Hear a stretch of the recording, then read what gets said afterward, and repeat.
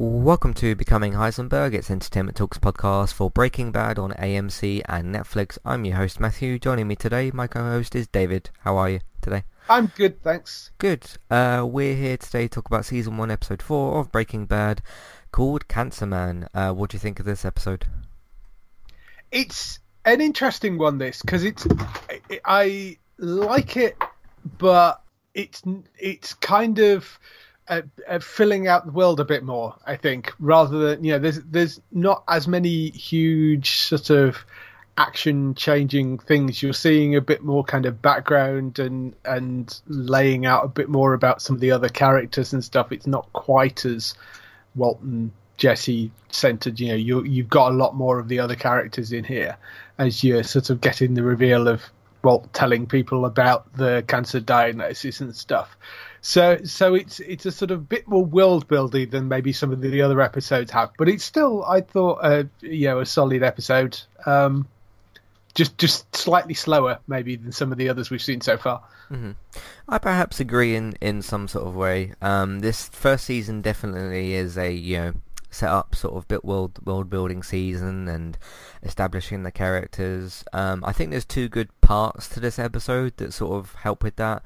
I think the whole kind of, I guess, family scene with Walt and Skyler and Walt Jr. and Hank and Maureen, you've got all of that family there, because you've either got brother-in-laws or brothers or husband and wife or son or what, that they're all connected in some way, shape or form. So that was a really good scene as well, and the whole cancer reveal stuff I thought was really good. So that worked really well. You've got two of Jesse's friends that are introduced. So I do like, in a way, how, because you kind of almost back to back see the different sort of lifestyles of these characters. Yeah. Where you've got this really the family barbecue centric sort of thing with Walt, and then you cut over to Jesse and he's with his two friends, and you got this whole drugs thing, and even just you look at even like the different styles of conversations, the different types of words that are being spoken and that, and you see like, okay, these two guys have somehow come together to work together, which neither of their friends or family know about, and you kind of see the different contrasts there. So I thought the episode did a really good job with that, because that's one way of kind of showing it off without even having the characters in the same scenes, and then they do come together later in a certain scenes, with the money discussion and that, and you kind of see how that comes together. So I thought that was good. I will say this as well, with this being, I think, my third watch of Breaking Bad, I'm liking, I mean, at least 4 episodes in, I'm liking Hank a lot more this time around. I mean, you see some changes with that kind of, maybe later, we won't get into that because that's more sort of future spoilery stuff, but there's something about, like, I mean, there is that thing still with Hank where, like, the way he sort of says to Walt in this episode, like, hey, if you do die or pass away, I'll be here for your family, and you kind of see, like, Walt's not really quite comfortable with that, and it's him sort of trying to push his way in again and sort of, like, show him up in a certain way. It's really, and you can see how that Walt reacts to that, and it's not. It is a really interesting scene, that, because it's a beautiful bit of acting by Bryan Cranston, because that look says so much it's just really and I don't think it is Hank trying to sort of edge his way in particular. I think he's genuinely trying to reassure Walt that, don't worry, if the worst happens, your family will be looked after. But it's sort of, I don't think Hank realizes how emasculating that feels to Walt. Because it's Walt's job to look after his own family, and you're sort of implying that he won't, he might not be able to do that. And there's so much that goes on in it's a couple of seconds of that look that you get of Walt is just, it's such a masterful bit of acting, just face acting that. Yeah, because you can see such a contrast between Hank and Walt themselves. Hank loves his job, loves working with his mate at work. He gets on relatively well with his wife and that. And then you look at Walt. He used to enjoy his job a lot. The chemistry stuff, and you saw that with the flashback last week with Gretchen. And then you cut to now where like he, quit his car washing job. He hates that. He's not getting along well with his wife. His son doesn't really like him that much, as we see in the episode. And he's kind of going through more of a midlife crisis. Whereas Hank's like, yeah, I love my job. I love taking these people down. My wife's there supporting me. I can somehow actually talk to both at the same time in certain scenes.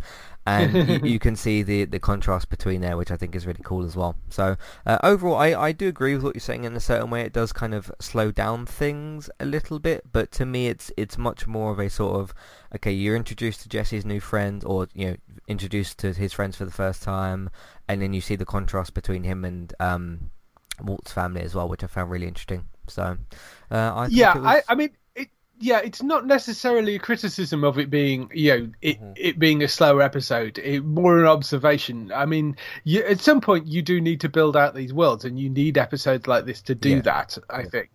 It did feel like, compared to the other two episodes where they're dealing with dead bodies and they're cooking and all that sort of stuff. It did feel like a slower episode, but I think you also need to have a bit of breathing space maybe before the next big thing happens, and you need that time to be able to introduce a few characters and build out the world a bit more. So. Yeah, I mean, in terms of breathing space as well, I mean, Walt just killed someone for the first time. And now, you're having these establishing sort of quieter scenes where, like, there's still dramatic things happening. I mean, like, you're talking about the main character potentially dying from cancer and how that affects the family and that. So you're dealing with different stuff this week. But So anyway, I thought it was good. Yeah, one thing I wasn't sure about, and I honestly can't remember. Did we ever find out what happened to Crazy Eight's body? Yeah, because they had the whole thing with them dealing with the cousin's body, and then now they've just murdered Crazy Eight as well, and the body's gone when Jesse gets back to the house, and I can't remember whether we ever find out what happened with that. No, I don't remember them establishing that either, but I don't know, maybe Walt just took care of it in the proper way as opposed to what Jesse did. I don't know. Quite possibly, yeah. I mean, there is possibly that. It just, given that they made such a big thing of the one body, you do wonder why they decided not to do anything about Crazy Eight's body. Yeah, I suppose so. So, we'll see where that ends up going. But, that's pretty much all the pre-talk we want to do. Let's get into the episode. Hey guys, what's up? This is Donnie, and I host the Adulting with Donnie podcast. And this is not the show to listen to if you're trying to be a better adult. I started this podcast as a way to offload some thoughts that I have throughout the week.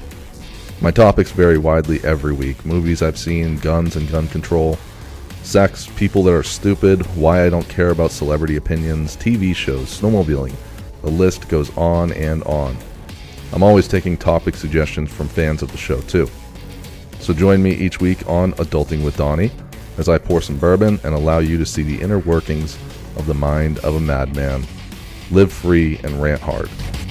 I'm Christy. And I'm Jackie. And we are Killer Fun. We explore the intersection of crime and entertainment every other week. For as long as people have been communicating, they have been talking about who did what to whom, and is that socially acceptable? Because the boundaries of society, crime, and entertainment have always gone hand in hand. The more salacious, or weird, the better. From books and movies to television shows and games, we look at how life and art imitate and inform one another. And we can't get together and not laugh. So let's face it, there's going to be laughing. Killer Fun is available anywhere you listen to podcasts, so join us.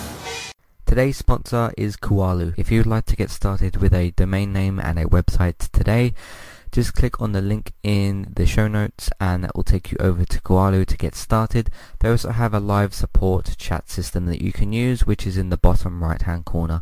So get started with a new website and domain name today with Kualu. Hey everybody, if you would like to get the ad-free versions of all of our podcasts and support Entertainment Talk along the way, all you need to do is head over to patreon.com/entertainment talk. Sign up either as a creator or as a Patreon, there's no difference there. That's just the option for either becoming a creator now or just staying as a patron for the moment. And then all you need to do is support us at the $1 level tier. That will get you access to all of the ad-free podcasts that we've done in the past. and get you access to all the ad-free podcasts in that month as well. So it's a great way to support us on Entertainment Talk and to get rid of the ads and get your ad-free podcasts. You can also become a patron at the $3 level tier. That gets you access to ad-free podcasts and allows you to redeem a review of a TV show or a film of entirely your choice. That's $1 per month for either a TV show or a film review, which is at the $3 level tier. As always, thank you very much for listening. Back to the show. So Hank and his DEA team have a meeting over the disappearance of Emilio and Crazy 8, speaking of the two of those characters you just mentioned, the latter of whom is revealed to have been their informant. Hank also reports on the discovery of a 99.1% pure methamphetamine. Although the DEA has no leads, Hank believes the product is good enough to make someone Albuquerque's new meth kingpin. And as he's saying this, we cut over to Walt brushing his teeth. As the audience, we know that it's him, and Hank has no idea, of course. Neither does really anybody else at this point. So, again, a good kind of contrast as to, like, okay, you do have this whole awkward situation where obviously Walt knows, you know, his brother's a DEA agent. Jesse, I'm pretty sure, knows that as well.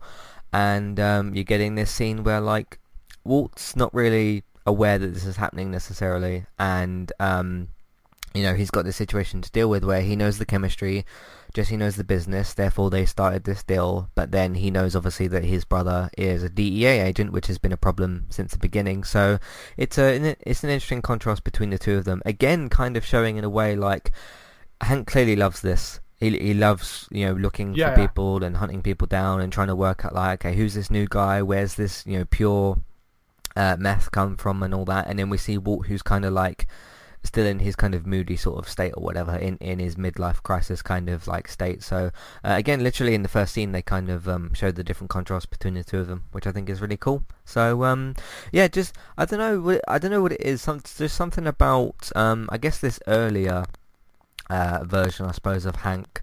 I'm just enjoying him, kind of enjoying his job and you know, trying to look for people and that sort of thing. So it's pretty good. What do you think of this? Yeah, I thought the cut to Walt, particularly at the end of it, was just lovely. And good, yeah. I like the fact that they have little funny moments like that in this. You know, it's the humour is generally quite dark, but there are some great humorous moments in that, and I thought that was one of them. The editing, actually, and the direction in this episode, I thought was superb. You know, there's some great little bits and pieces that they utilise in at various points, you know, just cleverly put in cuts and stuff like that. I thought they did a really amazing job with it this time. I mean, it's generally good throughout, but I particularly noticed it this episode. Mm-hmm.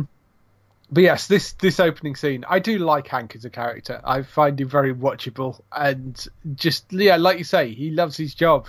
He loves what he's doing. He loves getting bad guys. And you know, you see later on when he finds out about the cancer diagnosis, he sort of doesn't quite know how to handle that, and he's having to be kind of softer than he usually is, and I don't think that sits that comfortably with him either. So yeah, it's really interesting. It's great to see him in this sort of in this meeting, and yeah, the end of that scene I just thought was great. Yeah, it's good with the editing and cutting to Walt afterwards and all that sort of thing. But yeah, just you can just see. I mean, it comes from Dean Norris's acting, just the determination on his face of like, I'm gonna catch this guy, and I'm gonna enjoy it when I do. Because you got slightly smaller scenes last week of like, okay, him competing with Gomez or Gomi. To like find the meth or whatever in the car, and then this like full on, okay, we're doing a manhunt basically of like, okay, who is this new guy? And Crazy 8 and Emilio have gone and they've disappeared. They don't know yet that they're dead, obviously, but no, it's a good opening scene. So especially to set what happens later in the episode as well. So meanwhile, Walt tells Hank, Marie, and Walt Jr. about his cancer, and Skylar was told in the previous off-screen scene as well. We got the ending of last week's episode, which is him saying to Skylar, I need to tell you something. Obviously it was that, and then we cut to this scene with all of them basically having this family barbecue style type of thing, and Skylar just starts crying, and Walt sort of sits there and is just really nervous, and then she walks off, and then she says, ask him, meaning Walt, and he tells them about what's going on. Yeah, that again was quite an interesting scene because she breaks down into tears, walks off, and you have this quizzical kind of look from Marie, who's obviously there's a certain amount of concern and anger, and with maybe a potential little bit of anger in there because she doesn't know what Walt has done. And when she walks off, you kind of like, well, has he had an affair? Is he, there's a whole range of things that he might have done. Has he blown all their money on something? It's usually one of those two things. He's affair, or like he's, I don't know, got a gambling problem or a drinking problem, or or something like that. So you don't really know, and then of course he comes out and says he's got cancer. And I thought again Hank's reaction here was, there was a great reaction shot of Dean Norris on sat at the table on that, and I thought that worked really well. Mm-hmm. It's just an interesting little scene that, and you've also got the little kind of bickering between Hank and Walt when Walt's cooking and he kind of phases out for a second, and then Hank comes over and talks about him burning the chicken, and then sort of shouts across to Skylar, "Hey, have you got any more chicken? Walt's going to need some more." So there's more kind of ribbing and stuff there, which sort of shows that relationship a bit more as well. So it's all good stuff of sort of building what the relationships are between these characters. Mm-hmm.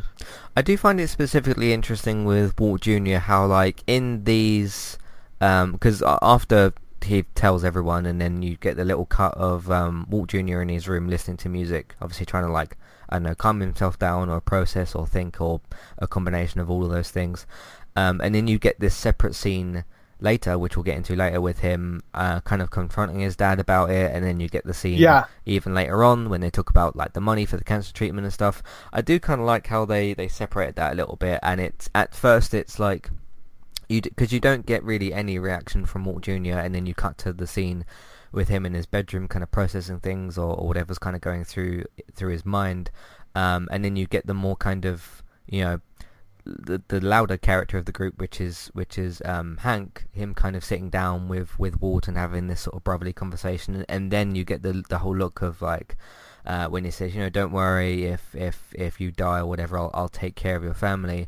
And then like you said, with the whole, I guess, alpha male thing kind of coming into it and whatnot, you see that that dagger sort of look from Walt of like, oh great, you're kind of gonna step in as the man, the man of the family or whatever, and like take care of everything because I won't be able to, and like you kind of said in the little pre-talk thing, in a way, this is Hank trying to sort of softer sort of say like, because he's usually this very out there kind of character, and he's very loud and all that, and in this scene he has to be a lot calmer and sort of change himself a little bit, or just be a little bit different towards his brother. And he's not trying to be this sort of brooding man in a way of being like, I'm going to take care of your family. It's from Hank, it's meant to come across as like, look, this is bad and all that, and like, I'm going to subtly take care of your family, but Walt doesn't quite see it that way. And you understand why, because like as you saw in the pilot episode, when he's kind of showing him up on his birthday and like, oh, the gun's heavy for you and all that sort of thing, and how that kind of comes together in this scene, I think is told really, really well. So what do you think of that? Yeah, no, definitely. No, I mean, I think sort of throughout it's been pretty good. And the stuff with Walt Jr., as you said, the later on stuff where he confronts him, I thought was really quite interesting. But we'll talk about that a bit more when we get to that scene, I think. Yep. Let's switch to our other character. Jesse smokes Walt's meth with two friends and flees his house the next morning when he hallucinates two religious evangelists at his door. But he sees them as armed bikers with grenades and machetes, and this was This was another little kind of really nice bit of editing, I thought, here, where you see the sort of paranoia and they're kind of quick cutting and kind of time jumping what he sees. And I thought that was quite a nice way of showing him clearly in the midst of this like drug-induced paranoia. But yeah, I'd forgotten about that scene. I really like that. I thought that was because I was, they were walking towards him and like, I don't remember this. And then, oh yes, I do. Yeah. Yeah. One thing I specifically wrote down as well, I thought this was a great response from Jesse because he's nervous about trying to explain what's going on. Badger asks about Jesse about the ceiling, and Jesse says, "The house is settling." Yeah. That was pretty funny. Yeah, that's really what's going on. Just don't question it. Yeah, the two of the guys are too stupid to go, wait a minute. They kind of... I mean, they kind of roll with it and just don't go, you've got a massive hole in the ceiling. What are you talking about? Yeah. The house is settling. That's such a brilliant response. Yeah. And like I said about this, we'll talk about the bikers and Jesse kind of running away in a minute. I just love the difference in dialogue here, like the words they're using and the way they're talk, and even like the state of the house as compared to Walt's house as well. It's not one that's like looked after particularly, and there's like stuff everywhere, and even just as far as like I suppose the lighting as well. I mean, this isn't a place that Jesse wants to be well lit because he doesn't want people to go there and find all sorts of things. Probably, like the hole in the ceiling and the weed and all sorts of the drugs that are there. So there's a lot of different contrast between this just like the general presentation of the scene and how the characters act and that sort of thing with Jesse compared to Walt. So I thought that was really good as well. You meet I'm sure it's Badger and Skinny Pete are in this scene as well. So we get introduced to them for the first time. So like we said earlier, this is kind of a establishing episode as well. This is the first time we meet those characters. It's not Badger actually. Is it not Badger? Is it? It is. No, it's Skinny Pete definitely. Yeah. And I'm not sure who the other character was. Is Badger the other one then? Badger's one of them, Badger is one of the other friends, but that wasn't Badger. It was one of his other mates. But I didn't remember him particularly. But it's a bit more of a smaller character. But no, I thought this was a good scene. And like I said, you can just see the differences between the two of them. Speaking about the very comedic scene with these bikers and that, we see that it's just these religious people with a leaflet and that. But in a way, as clumsy as Jesse can kind of be, and him kind of fumbling his way through with the explanation of kind of what's going on, and obviously his friends here aren't really kind of like paying attention much and that sort of thing, because no one questions him about like the house is settling and that sort of thing. It is interesting in a way of he thinks he sees these two bikers who are clearly coming to kill him, or at least from what Jesse thinks he's seeing. And he has like this stuff in his speakers and that, and he's ready to just like jump over the wall, and he's clearly got a plan in place. And for as clumsy as a character as Jesse can be, which we saw with the whole box thing and making a hole in his ceiling and all that sort of stuff, it is quite interesting to see that Jesse does have this plan in place. He's not entirely like he's not incompetent. He's just kind of clumsy and silly in a certain way. What do you think of Jesse's kind of plan here? Well, I mean, I think plan is possibly slightly too strong a word for it. I think he has a very, very, very strong sense of self-preservation, more than anything else. And I don't think he necessarily has a solid plan as such. I think he just knows where his drugs is. He knows that his drugs are easily accessible. He can get out of the house, and I don't know whether going to his parents were his first choice or whether he drove around a bit and then thought that was kind of where I can go in an emergency. So I'm not sure. Combo Ortega, by the way, I think is the other guy. Combo. That's in that scene. Who is in the first few seasons, and does actually have quite a key role, I think, later on. Yeah. But yes, it's Combo, I think, is the other character in that scene. So Combo, Badger, and Skinny Pete. So yeah. But we meet the two of them there. So do you think I'm giving Jesse too much credit here, possibly? I think so. I think it is less of a plan and more just a very, very strong sense of self-preservation more than anything else. It's his house. He knows where everything is. He knows how he can escape out of it. And remember, he's high as anything at the time as well. So, but I think it's just him knowing his way around and, having the foresight to grab his drugs as well. So, yeah. I mean, if he needs to leave in an emergency and he does need to get money down the line, at least he's got something he can try to sell, I suppose, which is, I guess, part of the maybe sort of plan. Cool, that's that scene as well. So good stuff there with Jesse, and good kind of comparison between Jesse and Walt. Just such a difference between the two of them. Moving back to Walt's family, Skylar makes an appointment with one of the top oncologists, I think that's how you say that word, in the country, even though the family can't afford him, but she's sort of trying to inquire or figure it out later. Walt says he will take the money out from his pension, but he actually uses some of the money taken from Crazy 8 in the desert, which he keeps hidden in an air conditioning duct or vent thing at his house. As he's doing this, as he's getting the money or trying to sort it out, and he loses some of it or whatever, Walt Jr. berates his father for acting weird and nonchalant about his cancer, so he's just sort of confused about his dad's attitude about the whole thing.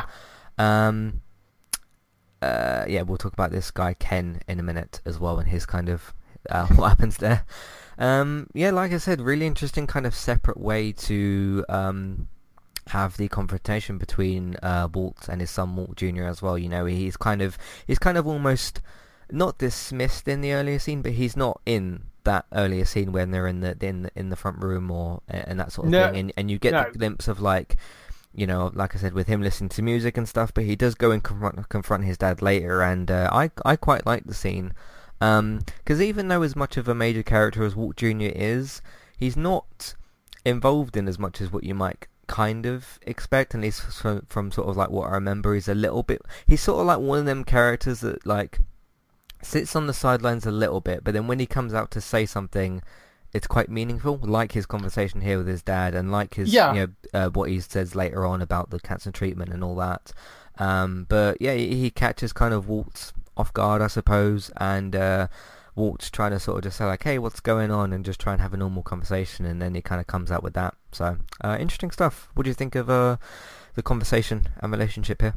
Yeah, I think it's interesting when you get this sort of stuff from Walt Jr., because this is a kid who's had to fight his entire life. He's got cerebral palsy, and he understands that every day is a struggle, and you have to fight things. And then you've got, his dad gets this cancer diagnosis, and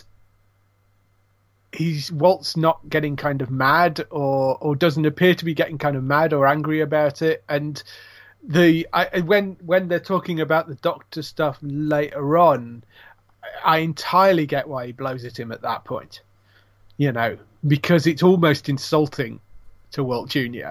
I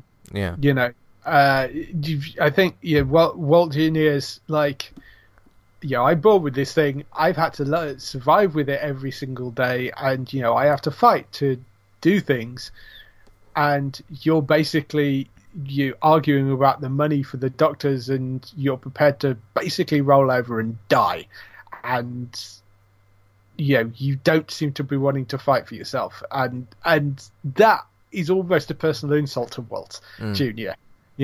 To Junior. He's really, so I really get why it's quite a nice bit of writing that I get why he's so angry and annoyed about it, because not only is he potentially going to lose his father doesn't seem to want to fight for it, and that I think it's quite interesting the way, as you say, they kind of slot this in at various points in the episode, and you sort of see the anger build as every time they come to him, and even the bit where he's just sat on the bed with the headphones, you can see that's him sort of sat there processing.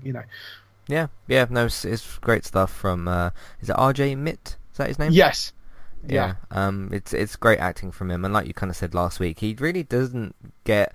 I mean, when people talk about the acting performances of Breaking Bad, his name just doesn't really come up a whole lot. It's usually, well, certain actors who are in the show later. You probably know who I'm talking about, and obviously you know with Aaron Paul and Bryan Cranston and everybody. So it's pretty good stuff from there. Walt, when Walt goes to his credit union to put the cash in a cashier's check, his parking spot is stolen by a rich, obnoxious man named Ken. Ken annoys Walt and the rest of the customers with his loud, obnoxious, and inappropriate cell phone conversation. So that's kind of planting the seed for later on. This guy is just he doesn't care what he says around anybody, and there could be kids in this building, or there could be anybody in this building, and yeah, even as far as like the people at the tills who are having conversations, it's like, okay, I want to put this in this account and whatever, and he's just walking around. He's probably. Yeah. And I'm going to relate this to modern day. He's probably somebody that wouldn't wear a mask. Definitely. Yeah. Yes, he's probably. I mean, he's probably somebody like he wouldn't distance. He wouldn't wear a mask. He would just probably be. I mean, I saw someone in the shop like that last basically, week. So yeah. He's. I mean, it's difficult to tell exactly what he does, but he's talking about having access to some of the best lawyers and all this sort of stuff, and he's saying about like, oh, if I left this firm and just walked through into this one, I would get like $40,000 or whatever. Yeah. So yeah, you can see it again.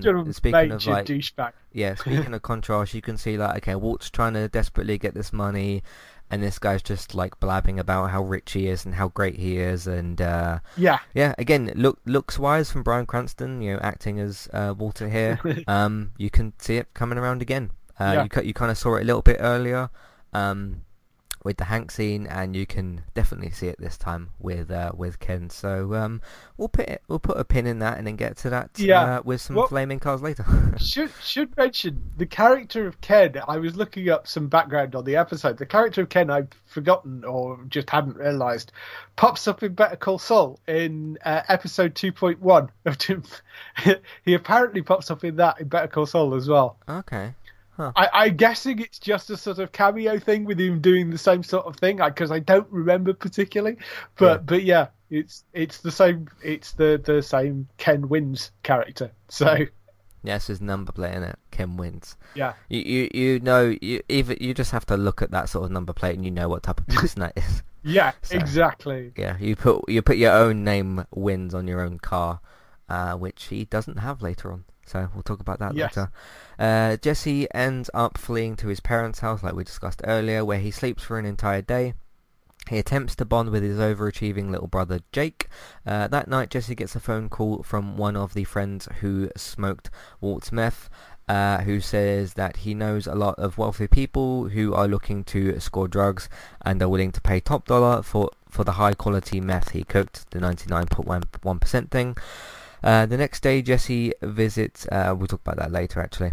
So you get this whole thing with Jesse and his parents, and he's kind of trying to make this conversation about like, oh, you got a new patio, and my foot's stuck in one of them. I mean, he doesn't say that, but his foot gets stuck in it, and it creates this like awkward scene for him. And yeah, you get the mother basically who's sort of saying about like, okay, should we give him another chance? We've done this again, and you can tell this has probably been happening for quite a few years. Yeah. And you look at the difference between like, okay, you've got his little brother who's like, okay, he's doing soccer practice and he's got all these trophies and stuff, and Jesse's the brother that dropped out of school or got thrown out of school or whatever, and didn't really achieve much. And I really like the scene in Jake's bedroom where he's like looking at the different trophies and stuff, and he's trying his hardest to just make some sort of bond or relationship with Jake, and you can just see the differences between them. One's this like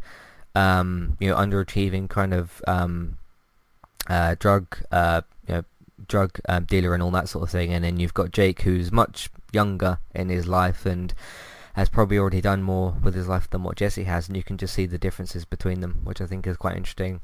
And even as far as like before Jesse actually gets there, the conversation between the parents and Jake, and then the conversations between the parents and Jesse as well. You can kind of see that as well. So I thought this was good. You know, you've got like family stuff from both sides in this episode. You've got the family stuff with Walt, and then you've got the completely different family stuff with Jesse and his family. I thought it was great. So what do you think of this first scene with them? Because we do have a bit later on as well. Yeah, the introduction into this, I like the sort of, let's just say he climbs over the wall, or comes into the garden, is like, oh, you've got new patio furniture, and gets tangled up in it, which is a great sort of little introduction, because it does imply that he hasn't been there for quite a while, and the patio furniture that he's presumably landed on after climbing into the garden wasn't there the last time he was there. So I quite like that as a sort of little opening thing that sort of gives you an idea that he's not been there very often. And you've got this huge juxtaposition between the parents' family, then you've got Waltz, and then you've got Jesse, and there's the interesting sort of difference of arguably I think Jesse's parents are probably better off than Walt's family. They certainly seem to be in a bigger house and far more affluent, and you've got this sort of these interesting kind of different looks at different levels of society there, and it just it's weird that Jesse seems to come from that sort of thing, but then he is living in his grandmother's or his aunt's house or something that he's inherited, and that's where he's so there was clearly sort of early on there was some sort of money floating around in that family. But the conversations with the little brother, who particularly when you were first introduced to him, where they're kind of arguing about discussing whether he should go with the the oboe or the piccolo, I think, are the things that he was sort of which should he be playing, because he's so awesome at both, and it's just sort of interesting seeing that whilst the parents mean well, there is obviously quite a lot of pressure, and they have this conversation that between Jake and Jesse, which was this really nice sort of moment between the two of them, where Jesse mentions Jake being the favourite son, and Jake's like, "You're kidding me, aren't you? All they do is talk about you." This.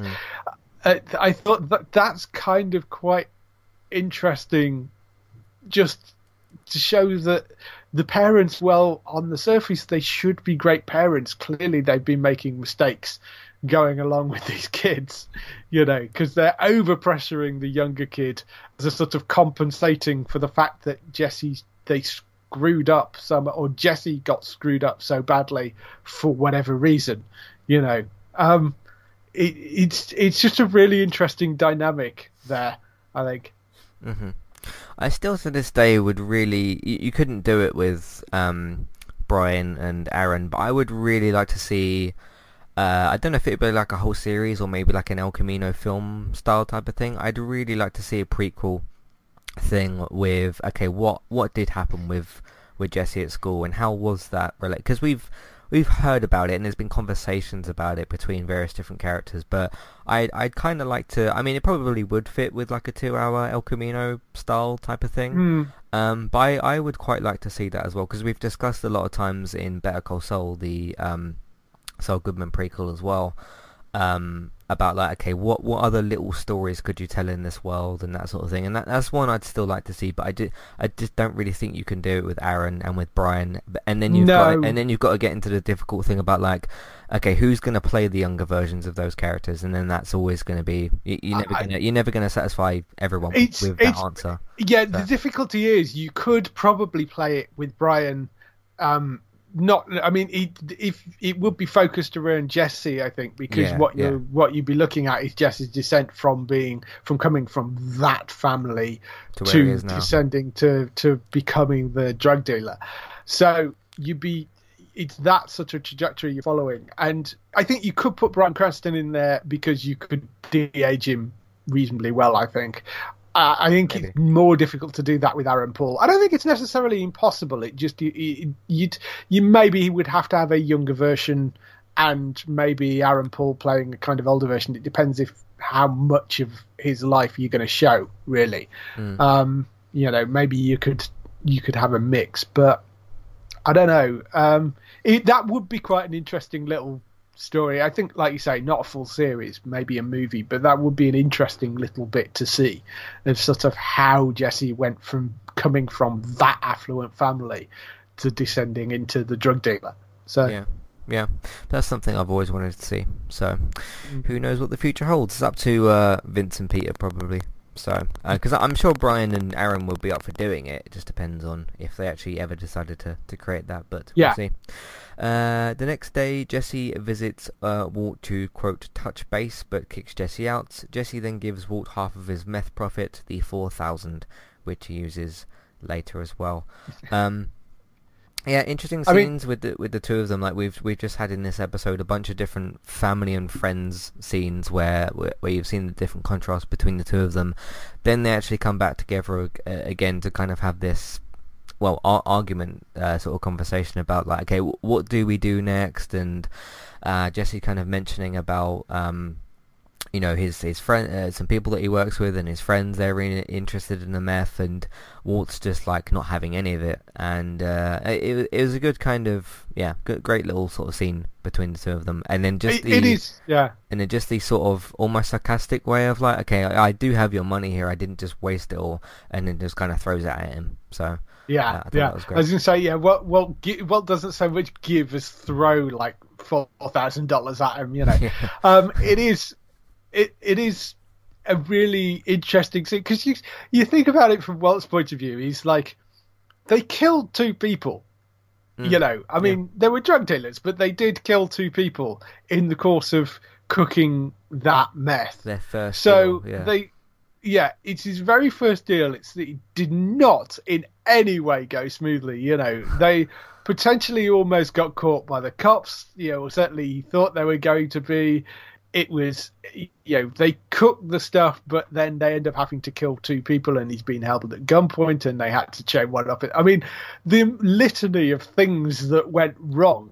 And then Jesse shows up and goes, hey, well, if you'd like to cook some more, I'm just saying, I know people, we could sell it. And you're like, get out. You sort of, I mean, it's crazy that, it's almost crazy that like Jesse would actually go back to him and say, oh yeah, but do you want to cook again after everything that's happened? But Jesse wants the money. He knows the product's good and he wants more of it. So yeah. It's good. It's a good scene between the two of them. Especially like you kind of build up to it in a different way. Of like you see what's going on in their lives individually, and then they still basically do need each other at the end of the day to make these deals kind of go forward and that. So no, I thought it was a good scene, and as always, great acting from Aaron Paul and Bryan Cranston. So good stuff. The oncologist tells Walt that the cancer has spread to his lymph nodes. I think that's how you say that. But there is a chance that that it's still treatable with chemotherapy, basically. And in this scene, you kind of get, this really hopeful kind of version of Skylar, where she's like, doing the tap on Walt's leg and that, and like, hey, look, it's gonna work, and you can just see again this kind of doubt on Walt's face, and he's kind of starting to think about the money and everything that's kind of going on. He's got chemo and he's not getting on with his son, and he's just had this conversation with his drug dealer, and that's not going well, and he's kind of got this like secret money kind of hanging around and that. So I thought that was an interesting little scene. But yeah, I mean, in the show, at a lot of different points, Walt's cancer is a little bit more quiet, but it is one of the main thrusts of the series. I think I remember when you said, what was it in the pilot episode, about like if he has free healthcare like we do in the UK, then maybe the whole series doesn't happen, and this is going back to that basically. Yeah, this series would not exist in the UK. You could, I mean, this would be a half-hour episode if you made it in the UK. Because it's like, I've got cancer. Okay, then go to the doctors and get chemotherapy. Yeah, I mean, it's something that could only really happen in the US.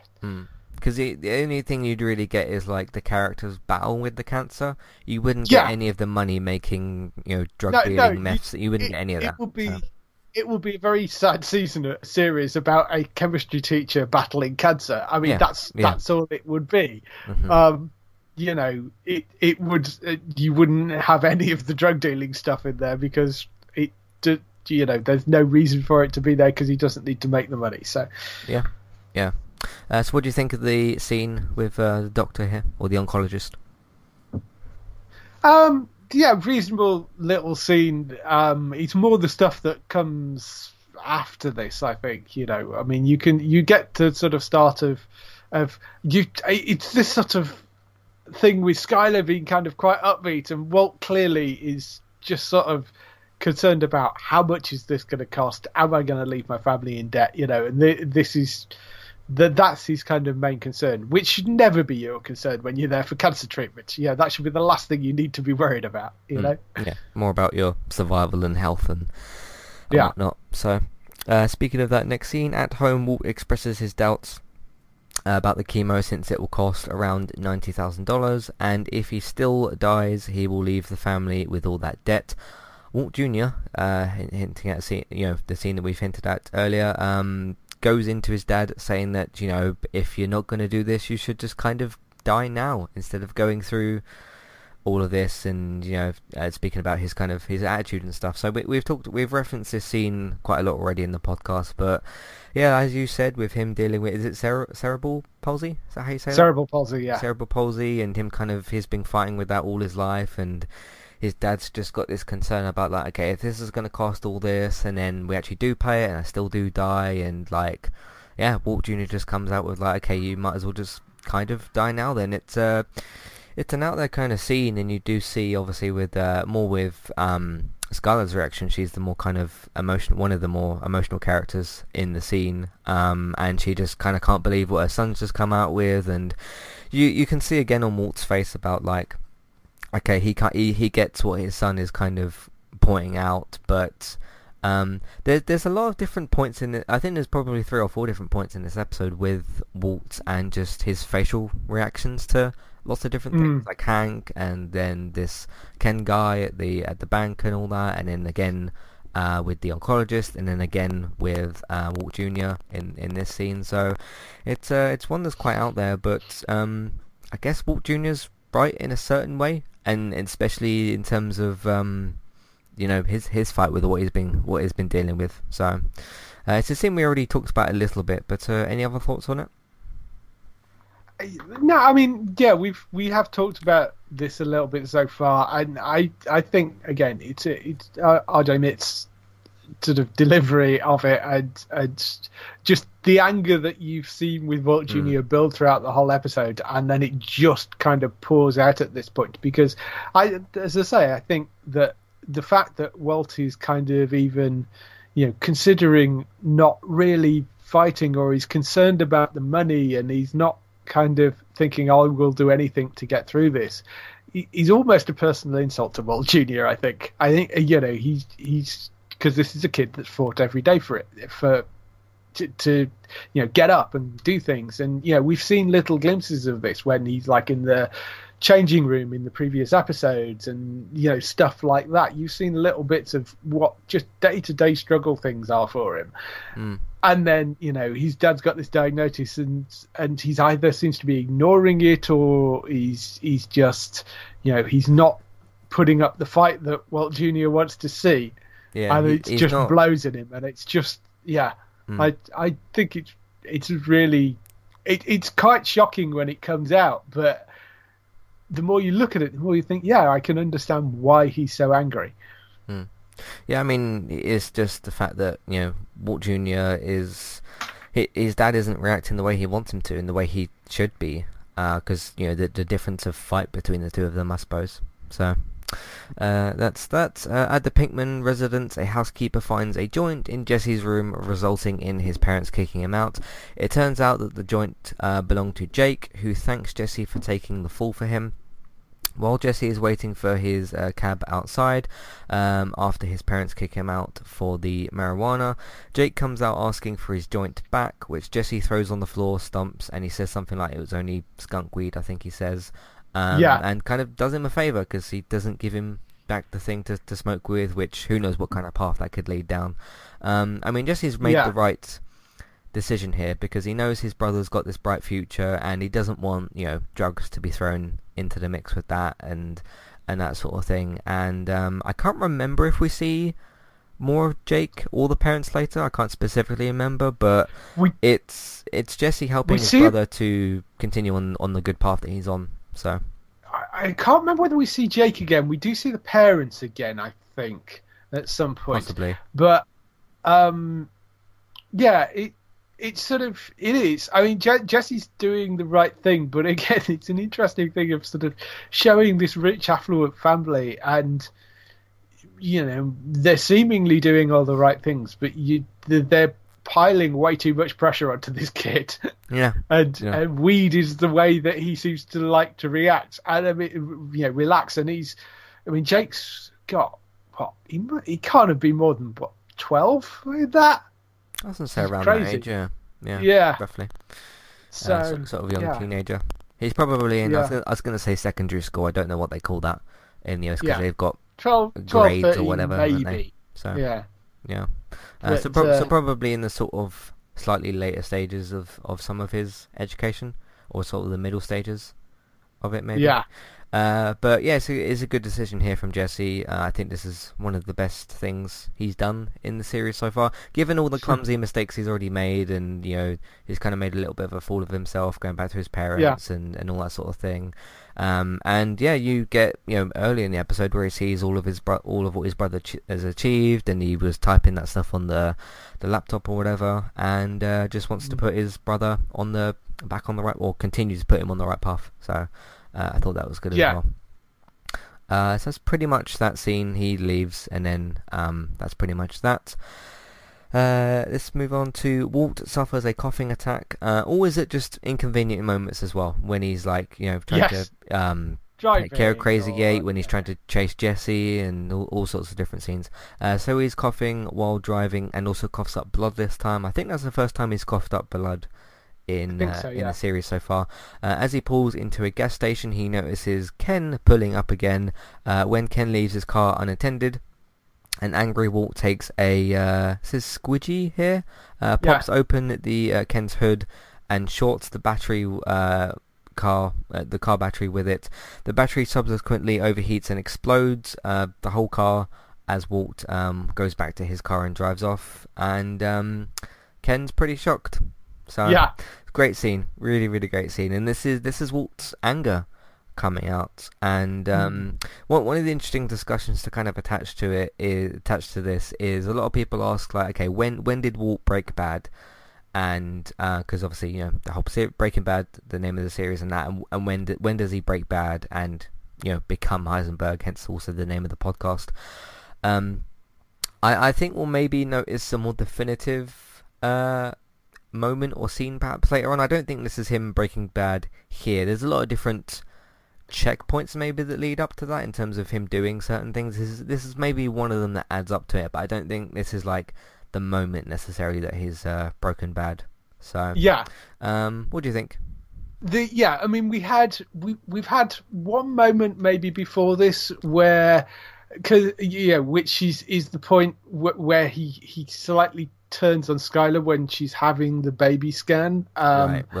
And there's anger that comes out there, and there's this incident. I mean, of course, remember last week he did actually kill somebody, but in that particular incident, he's being forced into it in the same way that and he was scared, and he was forced. That actually was more a self-preservation thing. He was very much forced into doing that. That wasn't him breaking bad in any particular way. It was, he did what he had to do to survive, but he was very much pushed into that corner. Whereas this is a pure act of vengeance. This is one of the early kind of signs of it. Somebody I noted in some of the notes I was looking at did point out, for the car nerds among you, that particular model of car, the battery is in the wrong place. The battery would actually be in the trunk of the car, not in the front. But that's a very minor point, I think. And it's perfectly I'm fine. not a car person, so I wouldn't. Yeah, neither am I particularly. I just happened to read that on one of the forums. But yes, it's. I really like this scene though. I think it is this great example of you just start to see him take his anger out on other people, which is I mean, not that guy didn't deserve it. He's a dick, but yeah, because again, he's driving in, being loud, obnoxious, and all that. So yeah. But Ken will be fine, I'm pretty sure. He can, well, seemingly from his conversations, he can certainly afford a new car, so there's no problem for him there. Absolutely, yes. So, yeah, we don't need to worry about Ken. But great end to the episode. Speaking of that, how many times in media have we seen a character walking away from an explosion in a really cool way? So this is another one of those. So yeah, great stuff. And that's the end of the episode as well. So there we go. We'll be back next week with episode 5. Almost finished with the first season. We got 3 weeks left to do, 3 episodes left to do. So we'll continue to do those, and then eventually these episodes will start coming out from September 2nd, which the audience already knows about anyway. So there's that. No feedback at the moment. We'll see what we do with that at the end of the season. Maybe we'll do like an extra episode or something, or we'll see how that all goes once the episodes actually start coming out. So look out for that as well. I think that's everything. So you can find everything that we've got on entertainmenttalk.org. Currently at the moment, lots of gaming news happening. So me and Robert have been doing some lengthy gaming podcasts because there really is a lot of news coming out for video games at the moment. So have a look out for all that stuff. Classic Review season would have finished recently. The Jim Carrey seasons, have a look out for that. And a bunch of other stuff happening soon as well on Entertainment Talk. So have a look out for all those things as well. If you like Sport Entertainment Talk and Sport the Podcast, we are on Patreon. You can have a look at the $1 and $3 level tiers for instant podcast, ad-free podcast, and review options as well. Amazon affiliate link. If you're buying stuff on Amazon, we can get a small cut. It won't cost you extra. iTunes feeds. We are on iTunes. You can either subscribe to the Becoming Heisenberg podcast or the main Entertainment Talk feed. It's entirely up to you, but please rate, review, and subscribe to that. Speaking of iTunes, David is on there through Geektown. If you search for Geektown, you'll be able to find the weekly Geektown radio episodes. Those come out on Tuesdays. You can also find your up-to-date and reliable TV and film news on geektown.co.uk. So have a look out for all that as well. Bex is currently streaming daily on Twitch. That is Trista Bytes. So if you search for Trista Bytes, B-Y-T-E-S, so Trista, and then B-Y-T-E-S, you should be able to find that. Subscribe to her, follow her over there, get involved with all that really cool stuff. Barry is still doing horror podcasts at the moment on Talk and Stalk, so you can have a look at that for those on YouTube. So if you look for Talk and Stalk on YouTube, you should be able to find those. That's for Barry's horror podcast, lots of different cool stuff happening over there. For us as well, I'm streaming sometimes on Twitch. I'm streaming at the moment Ghost of Tsushima, and then once I'm done with that, Last of Us Part 2 New Game Plus. I don't know for when this episode comes out if I'll be resuming with Let's Play Sundays yet, but there is 50 episodes available at least at the moment, which you can go and have a look out for. Other ways you can support us, word of mouth, if you simply tell people that you know about the website and the iTunes feeds and everybody else's content, Geektown, Trista Bytes, Talk and Stalk, all that sort of stuff. Social media, you can share them on Facebook and Twitter, and if you can, put them in different Facebook groups. And that's it. Thank you all very much for listening. We'll see you next week for episode 5. And soon we'll be finished with the season. So we'll see you for all that soon. Thanks for listening, and we'll see you next time. Goodbye. Bye.